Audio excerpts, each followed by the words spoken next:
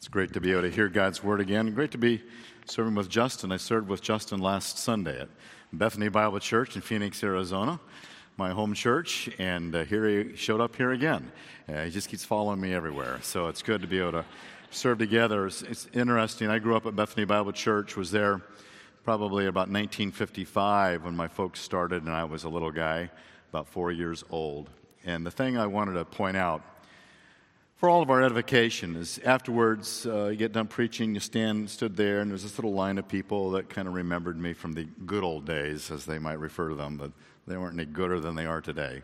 But nevertheless, people would stand in the line. I was always amazed. In each of those lines, how many people would come up, "Oh, I remember you, oh, I remember you." And they would say, "Do you remember me?" And, oh, I hate that question, because often I think that I should know you, but I'm sorry that I don't. Oh, yeah, that's right, now I remember. And so time and again of folks that had been there all this time. And here is what struck me. One conversation sort of summed up the whole thing. There was this woman that had been there since the early days when my dad was there. And I think I might have been around there just getting ready to leave to go away to college. And I said, "Well, it's so great that you're still here at Bethany Bible Church.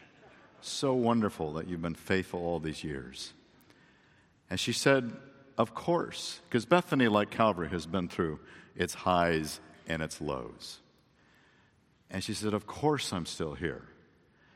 Bethany is my church family. Where else would I go?" I love that attitude, that we don't leave our personal families because we don't like something about someone in our family. We're connected. We're committed. And I love the church family that serves together, and so many of you have been those faithful people, like the folks that I recalled from that little visit with them as well. The church should be this unique entity of people that are uniquely different. Ecclesia is the church. Greek word for ecclesia means literally to call out. We are called out of the world to be different than the world. Now, we saw tragically yesterday, I guess it was, white nationalists who are trying to stir up trouble, and the friction of racism that you think, by now, Lord, shouldn't we have learned better? And the horrendous tragedy of a guy that drives his car into those who are protesting the protesters of white nationalism. The evil of racism and the evil of people who would do such things is just so hard for us to comprehend. And our hearts and our prayers should go on behalf of those who have lost a loved one or have been so terribly injured, and just the trauma of all that. You think, surely, Lord, we would learn more by now. And I see that, and I see how we should, in contrast to that, be such a different group of people. So different that we look at the world the way God looks at the world, and we see different people. And I appreciated Christina's comment. We look at the Iranian people. If we look at through the prism of politics, we might think one thing.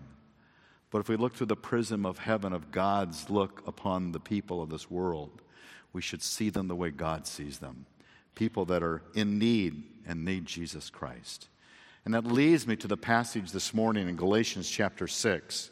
In Galatians 6, you have an outline that you're going to find very helpful, because we're going to look at the meat of the Word, and we're going to chew up some of that meat, and we're going to try to digest that meat, because there's a lot here in this passage.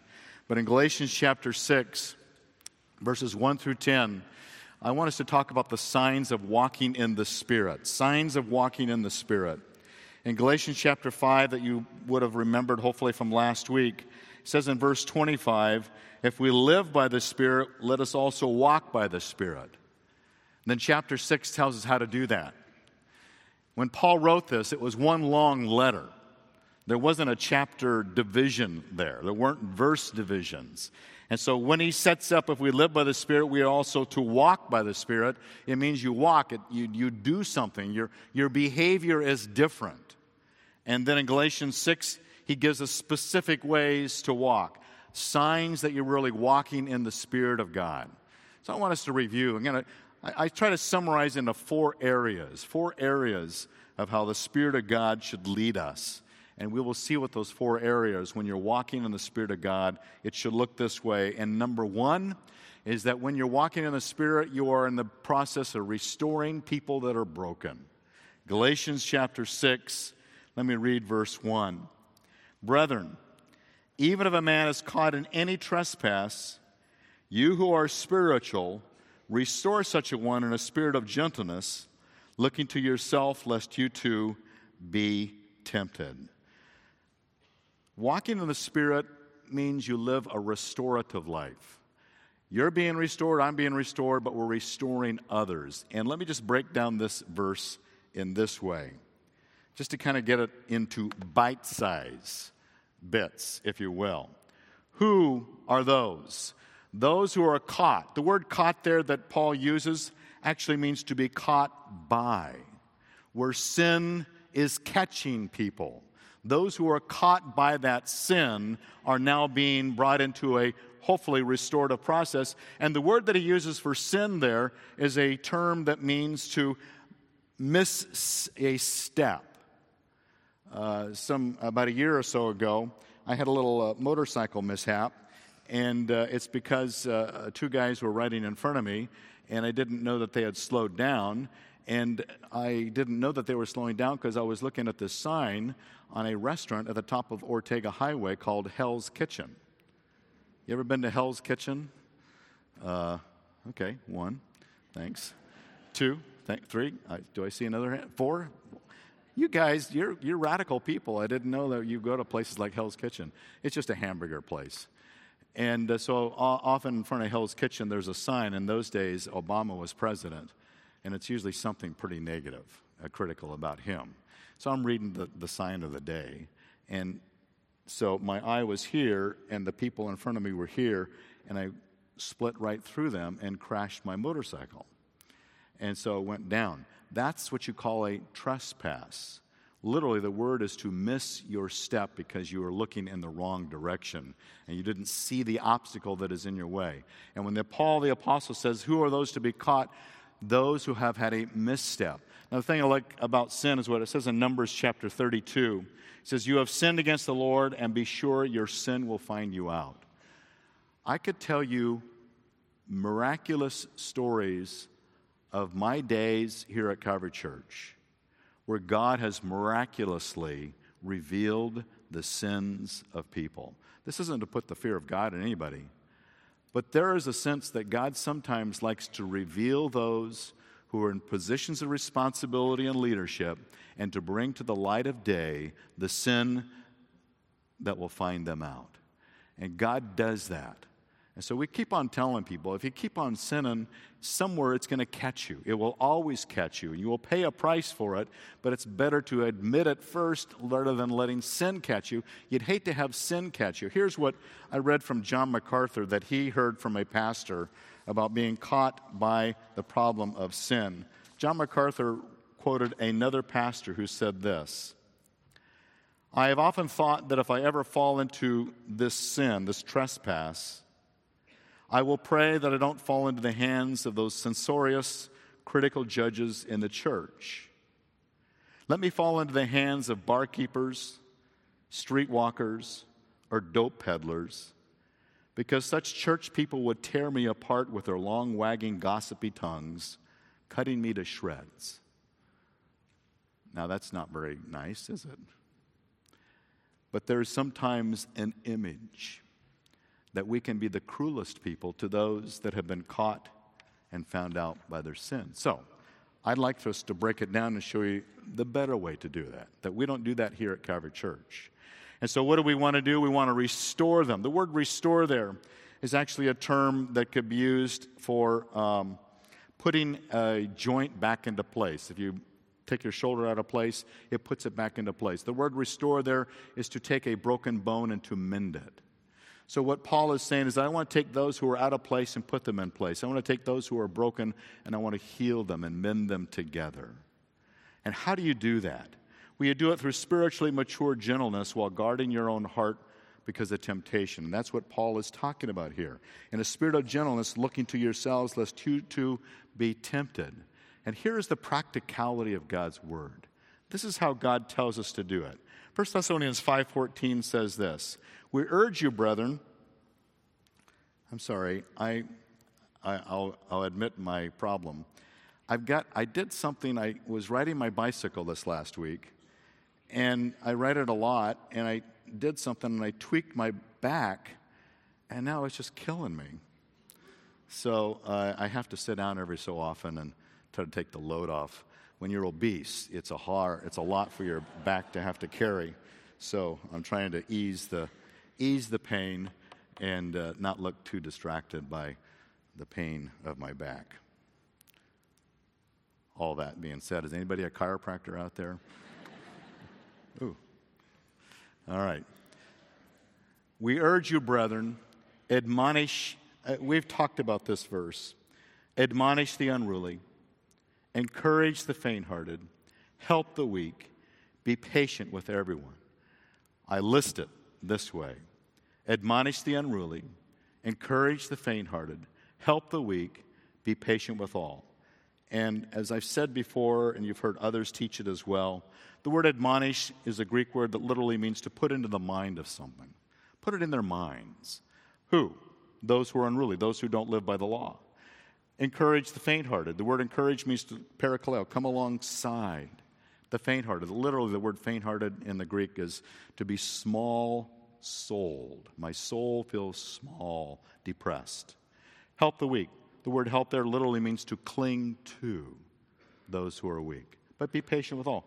Now, here's the beauty of not coming across too harsh when you want to restore someone.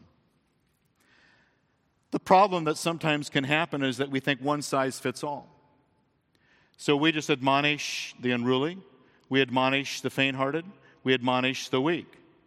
And if you treat everybody like they're a nail and you're the hammer, you're not going to restore anybody.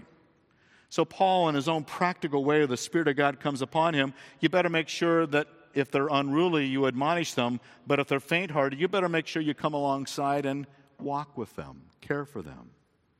And if they're weak, spiritually weak, physically weak, emotionally weak, you cling to them. You don't admonish the weak. You don't encourage the unruly. They'll just keep on being unruly. Let me illustrate. We have a family that we've known over the years who have been close friends of ours and another place of ministry. And I remember early on, as we got to know them, he came and revealed that their teenage daughter was pregnant. And so she's like 16, and it's just devastating to them. Why would she do this? How did this happen? So forth. And so we tried to walk with them. And I remember him saying that, boy, why does it have to hurt so bad? So you have this devastating thing in your family. You think, how am I going to manage that? So with this, I'll call him Don. So as Don revealed this problem to us, he was faint-hearted because he was overcome by this daughter that has, done this terrible, sinful things, and now pregnant. What are they going to do? Get married? So I had to kind of navigate all that with him. And so because she was faint-hearted, because he was faint-hearted, small-souled, we encouraged him. We walked alongside he and his wife. And so that's what you do. You find this brokenness, this trespass has occurred, but you come alongside the family and you encourage them. Well, some years after that, then it came to light. And again, I'm telling you, sin always finds out people. So it came to light then that this same father, this Don that we were working with and trying to encourage his faint-hearted mind, turns out that he had been having multiple adulterous affairs. Well, obviously that's devastating. That was devastating to the daughter who was pregnant and said, now my dad, good grief. And it was devastating to his wife. She came actually and stayed with us for a little while, just trying to overcome, what am I going to do? I can't believe my husband would do this. And so for Don, so in this case, Don is no longer faint-hearted. Don is now unruly. So what do we do with Don? We admonish him. We say, what are you thinking? What are you doing this for? And so you come alongside and you begin to put into his mind who he should be and how he should live, and he knows better. And so we walk with them on this journey that in one time Don needed encouragement, on the other time Don needed admonishment because it depended upon the trespass of the family. And the hope is always for restoration. So you patiently wait. Don's wife divorced him, and they were divorced for 2 years. And then one day they called me up. Said, we've been going to therapy, we've been going to counseling, we've been working on it. And we've decided to remarry. And I said, Dave, would you come and officiate at our second wedding? So Joy and I came and we officiated at their wedding. And it was restoration. And it's not because of anything clever that we did, but simply to understand the procedure of Scripture, that how do I gently restore someone? And it's to mend the bone, it's to replace the joint out of place. Because it's how we do it that counts the most. And so we have this journey that we go on as we realize that, secondly, not only should we restore those who are trespassing, those who are broken, but we care for those who are burdened. Here's this wonderful passage in Galatians 6, 2 through 5. Bear one another's burdens and therefore, or thereby, fulfill the law of Christ. For if anyone thinks he has something when he has nothing, he deceives himself. But each one must examine his own work, and then he will have reason for boasting in regard to himself alone, and not in regard to one another, for each one will bear his own load. Let me point out something here that I found interesting, and you probably do too if you're a student of the Word. Interesting, as you go through this passage, there's two burdens here. It says, bear one another's burdens. Then the last, for each one will bear his own load. Sometimes that word is translated burden. Bear his own burden. When we want to help people and make a difference in people's lives, we understand that there are some people who have burdens that they cannot carry on their own. But Scripture also teaches that we have our own burdens, and that sometimes you can't come alongside and you have to somehow carry your own load. There's a difference. The word for burden here in the original language that Paul used refers to a burden that no one can carry on their own. It's too heavy. It's too much. The word that is used down here for load or burden is actually a different Greek word, and it means a load that I can easily handle on my own. So, distinguishing between the two, you need to understand when the burden is too heavy, I want to help. But I also need to realize there are some times when I don't want to be sort of that codependent person that suddenly is overwhelming someone else because they have a point where they have to kind of carry it on their own. I'll illustrate that in a moment. So just to breaking down this, to make it a little more bite-sized, who should we care for? Those who have burdens that are so much heavier they can never carry it on their own. And then, therefore, how do I do that? I remove any deception, the deception of self-sufficiency. Going back to that verse, it says, when there is nothing, he deceives himself, but each one must examine his own work. There is this mindset, and I can be one of those guilty parties. I can very much be the guilty party that says, I can handle this on my own. Sort of like my back pain.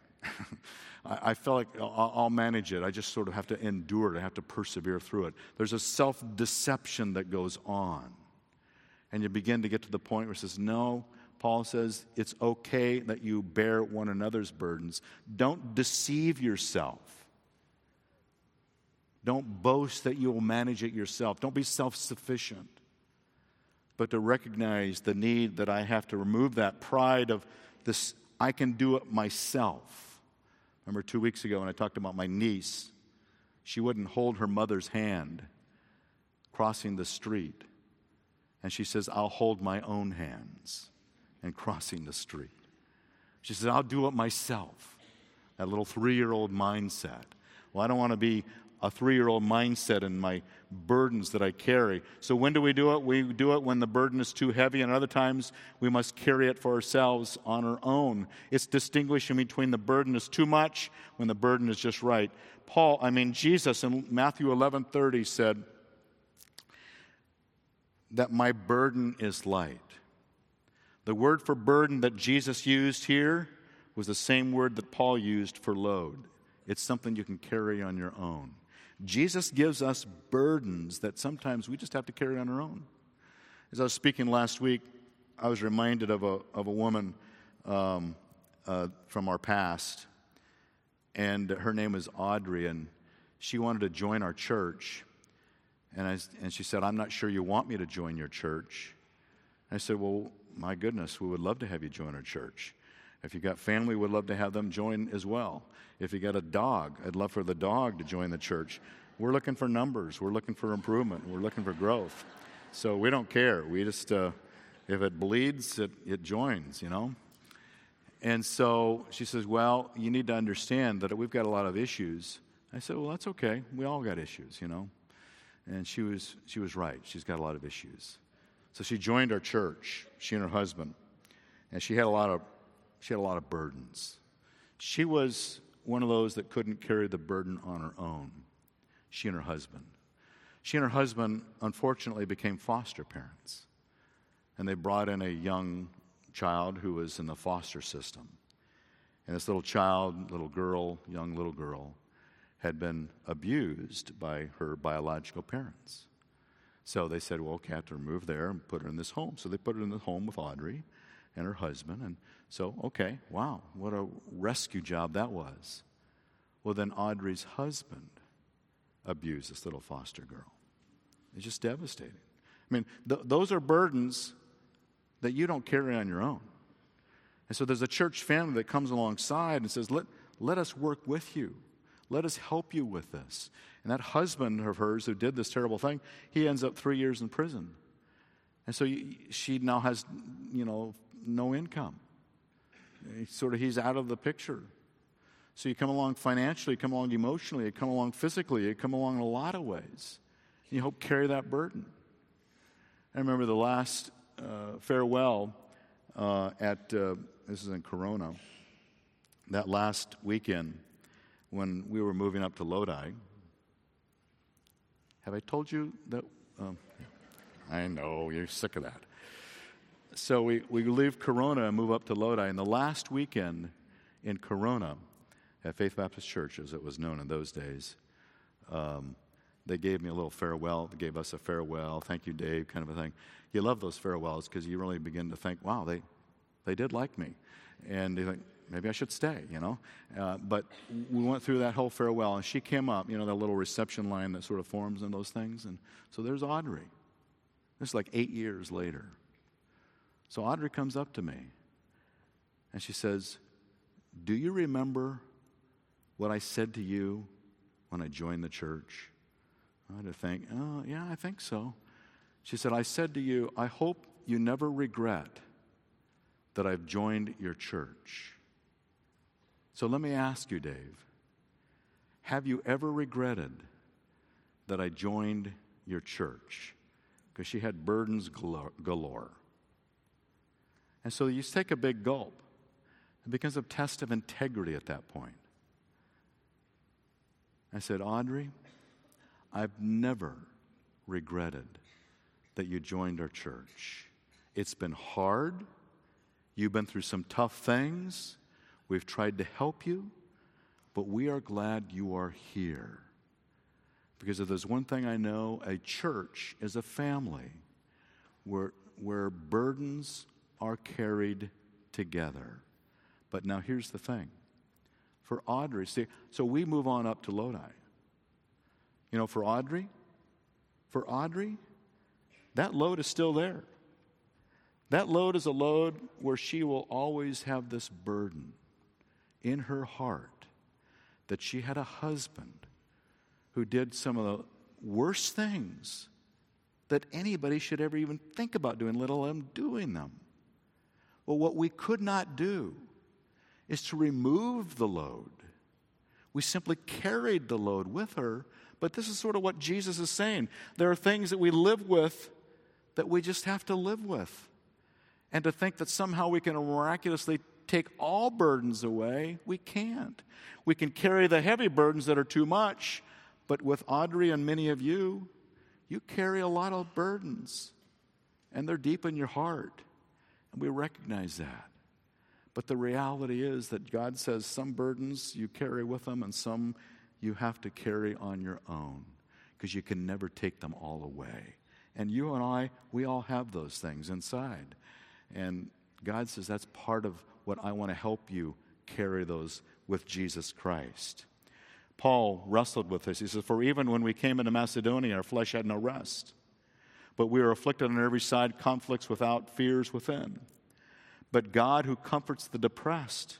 This is the same word for encourage. Encourage the faint-hearted, if you will. 1 Thessalonians 5:14 just talked about it. Comforted us by the coming of Titus. And not only by his coming, but also by the comfort with which he was comforted in you, as he reported to us your longing, your mourning, your zeal for me, so that I rejoiced even more. Even the Apostle Paul, the great Apostle Paul, says, man, I can't carry these burdens alone.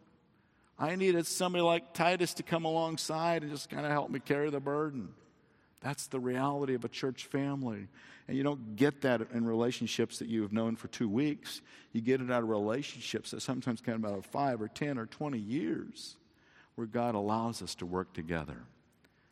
So, signs of walking in the Spirit, number 1, I'm restoring those who are broken. Number 2, I'm caring for those who are burdened. Sign number 3, I'm investing in eternal values.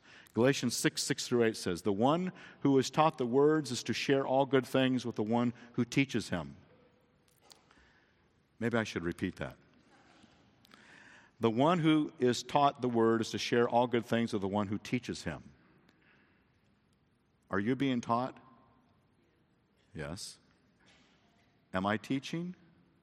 Yes. All right. Point, I'm giving you jazz because I'm hyped up on ibuprofen. Do not be deceived. God is not mocked. For whatever a man sows, he will also reap. For the one who sows to his own flesh will from the flesh reap corruption. But the one who sows to the Spirit will from the Spirit reap eternal life. So investing in eternal values. Paul, in those days, the idea of paying a pastor was a foreign concept. They didn't do that. The Jews grew up in this Jewish system where they were taxed. There was a temple tax.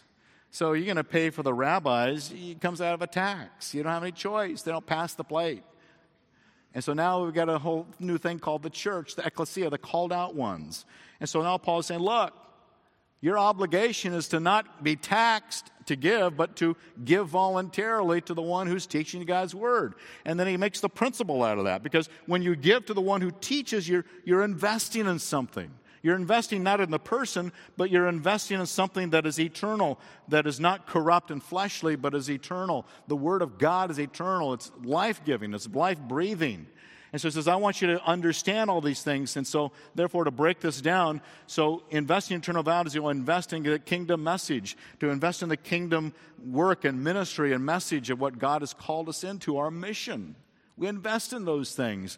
The New Testament Farsi scripture that goes to Iran, we invest in the Word of God, that it goes, and you believe that. I know you believe that. I thank you for that.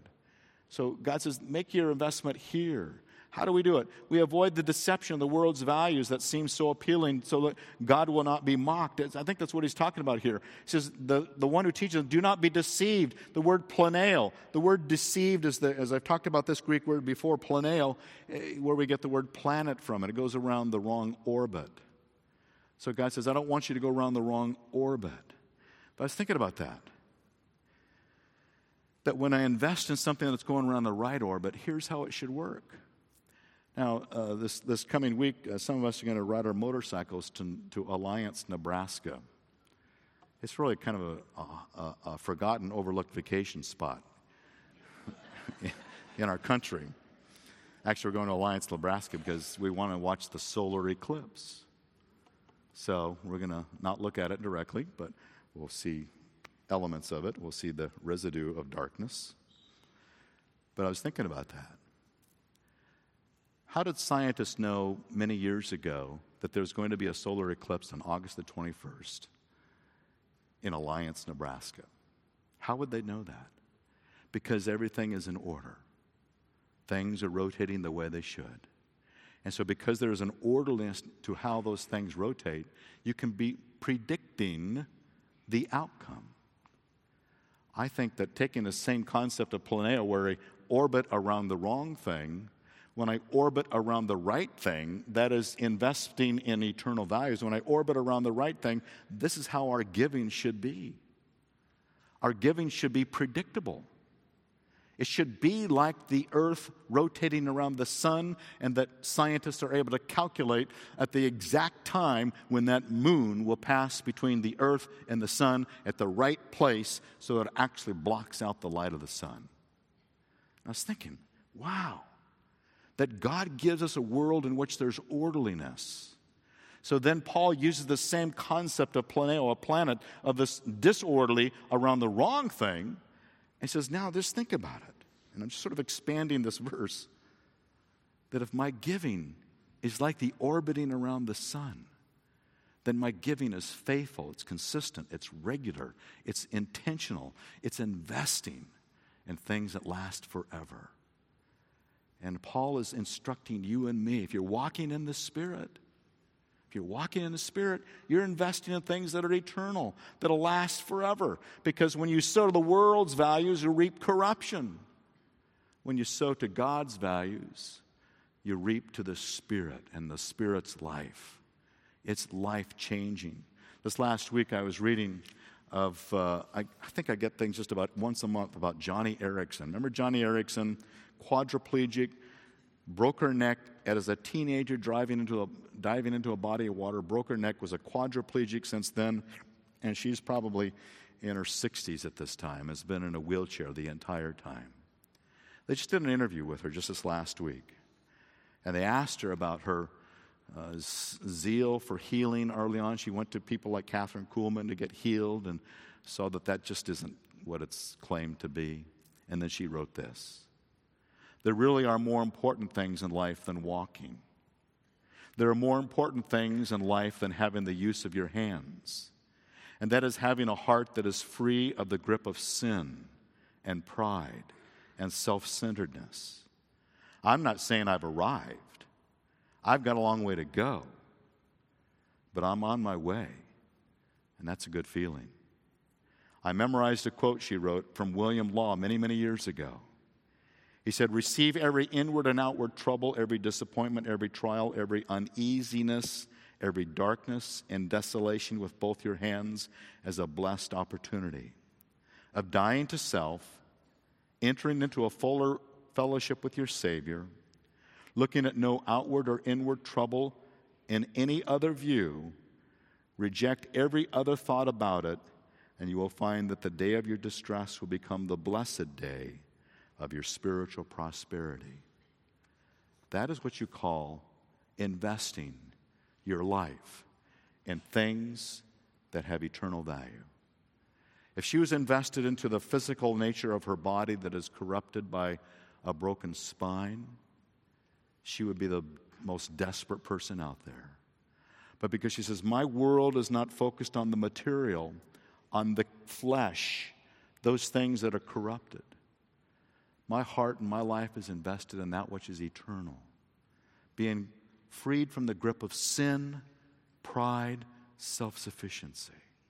And that's where our hearts should go, that we invest with our dollars, with our time, with our mind, our heart, that we invest in what God says counts forever, and we'll never be disappointed by that. And then finally, the fourth of the signs of walking in the Spirit, number one, to restore what is broken.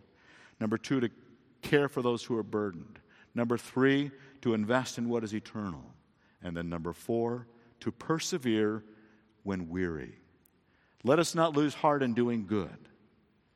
And Paul knew that we will lose heart in doing good. How many times have you prayed for that spouse, for that child, for that parent to come to know Jesus? And you begin to think, God, how many more times do I have to pray that prayer? Don't grow weary in doing good. For in due time we will reap if we do not grow weary. So then while we have opportunity, let us do good to all people, and especially to those who are of the household of faith. So invest in those things that count forever. And to break it down, we know that believers are in danger of losing heart because we don't always reap as quickly as we want to reap. When I'm young and I'm a 2-year-old and I'm a 3-year-old, if I sow something, I want to reap it right now. I ask for something, I want it now. As an adult, we ask for things, we don't always get it as quickly as we want. We don't reap, and so therefore we have to persevere. That's why I like this little image of a stork swallowing a frog. And the frog says to himself, never give up. This whole idea of persevering, even when things aren't going the way we want them to. I want to read to you one of the great pastors of another era of 1700, and his name is Charles Simeon. He was a pastor of the Trinity Church in Cambridge. He was the Cambridge University guy. And he pastored this church, and nobody wanted him as their pastor. In fact, this is what they did when he was his pastor. The congregation of Holy Trinity didn't want him as their pastor. The church members boycotted his services, and pew holders locked their pews. In those days, people always sat in the same pew, unlike us, right? We like to move around, don't you? Kind of, compare. No, in those days, they actually had doors on the ends of their pews. So they locked the door that was their pew. We bought that pew, they said. So they locked it so no one else, they weren't going to come, and they didn't want anybody else to come. Crazy people they were. To provide seating, Simeon placed benches in the aisles, but the wardens threw them out. So they put benches like down the aisleway. At times, the church leaders locked the doors, preventing him from entering the services. Wouldn't you begin to get the cue? My key doesn't work anymore. Rowdy university students protested Simeon's preaching and with obscenities and riots, and Simeon was pelted with rotten eggs as he left the church. I've never had that happen to me. The faculty treated him with contempt, and they slandered and ostracized him. And then here's what Simeon wrote. Simeon wrote after a long walk, he says, I can't take it anymore, Lord. I just can't. Finding a stump to sit on, he randomly opened the Bible, hoping for divine confirmation. Instead, his Bible fell open to one lone verse. And this is the verse. They found a man of Cyrene, Simeon by name, and forced him to carry Christ's cross. He was a burden carrier. And Simeon said, Lord, lay it on me. Lay it on me. I will gladly carry your cross. And he persisted. He persevered. For 54 years, Charles Simeon persisted in Trinity Church of Cambridge. And after 54 years of perseverance, 1,100 students were discipled and sent to pastorates and the mission field because of his perseverance. So God gives us stories like that, and he teaches us lessons like this. Therefore, since we have such a great cloud of witnesses surrounding us, let us lay aside every encumbrance, the sin which so easily entangles us, this trespass, these hurdles we have to get over that are sinful, that want to take us out. And let us run with endurance the race that is set before us, fixing our eyes on Jesus, the author and perfecter of faith, who for the joy set before him endured the cross, despising the shame, and sat down at the right hand of the throne of God. For consider him who has endured such hostility by sinners against himself, so that you, like Paul said, will not grow weary and lose heart. And you have not yet resisted the point of shedding blood in your striving against sin. So fix your eyes on Jesus. I want us to be a church that walks in the Spirit, where we restore those who are broken. We care for those who are burdened. We invest in what is eternal, and we persevere when the going gets tough, because we don't want to grow weary and lose heart, because God will give us the harvest in due time. Let me pray. Help us, Father. Help us to persevere. Help us to never grow weary in doing good. Help us to always invest in what is eternal. Help us to always to recognize the burdens of people around us, that we would perhaps be the one, or in prayerful ways help them carry that burden. And help us, Father, when we see someone broken, when a trespass has been committed, when a failure of sorts has occurred, that God, with gentleness and spiritual maturity, we seek restoration. We seek healing. We seek the mending of a bone, the replacing of a shoulder blade, to put back into place for your service. Help us, Father, to carry out the assignments you give to us for every opportunity that comes our way, that we would be your servant. In Jesus' name we pray. Amen.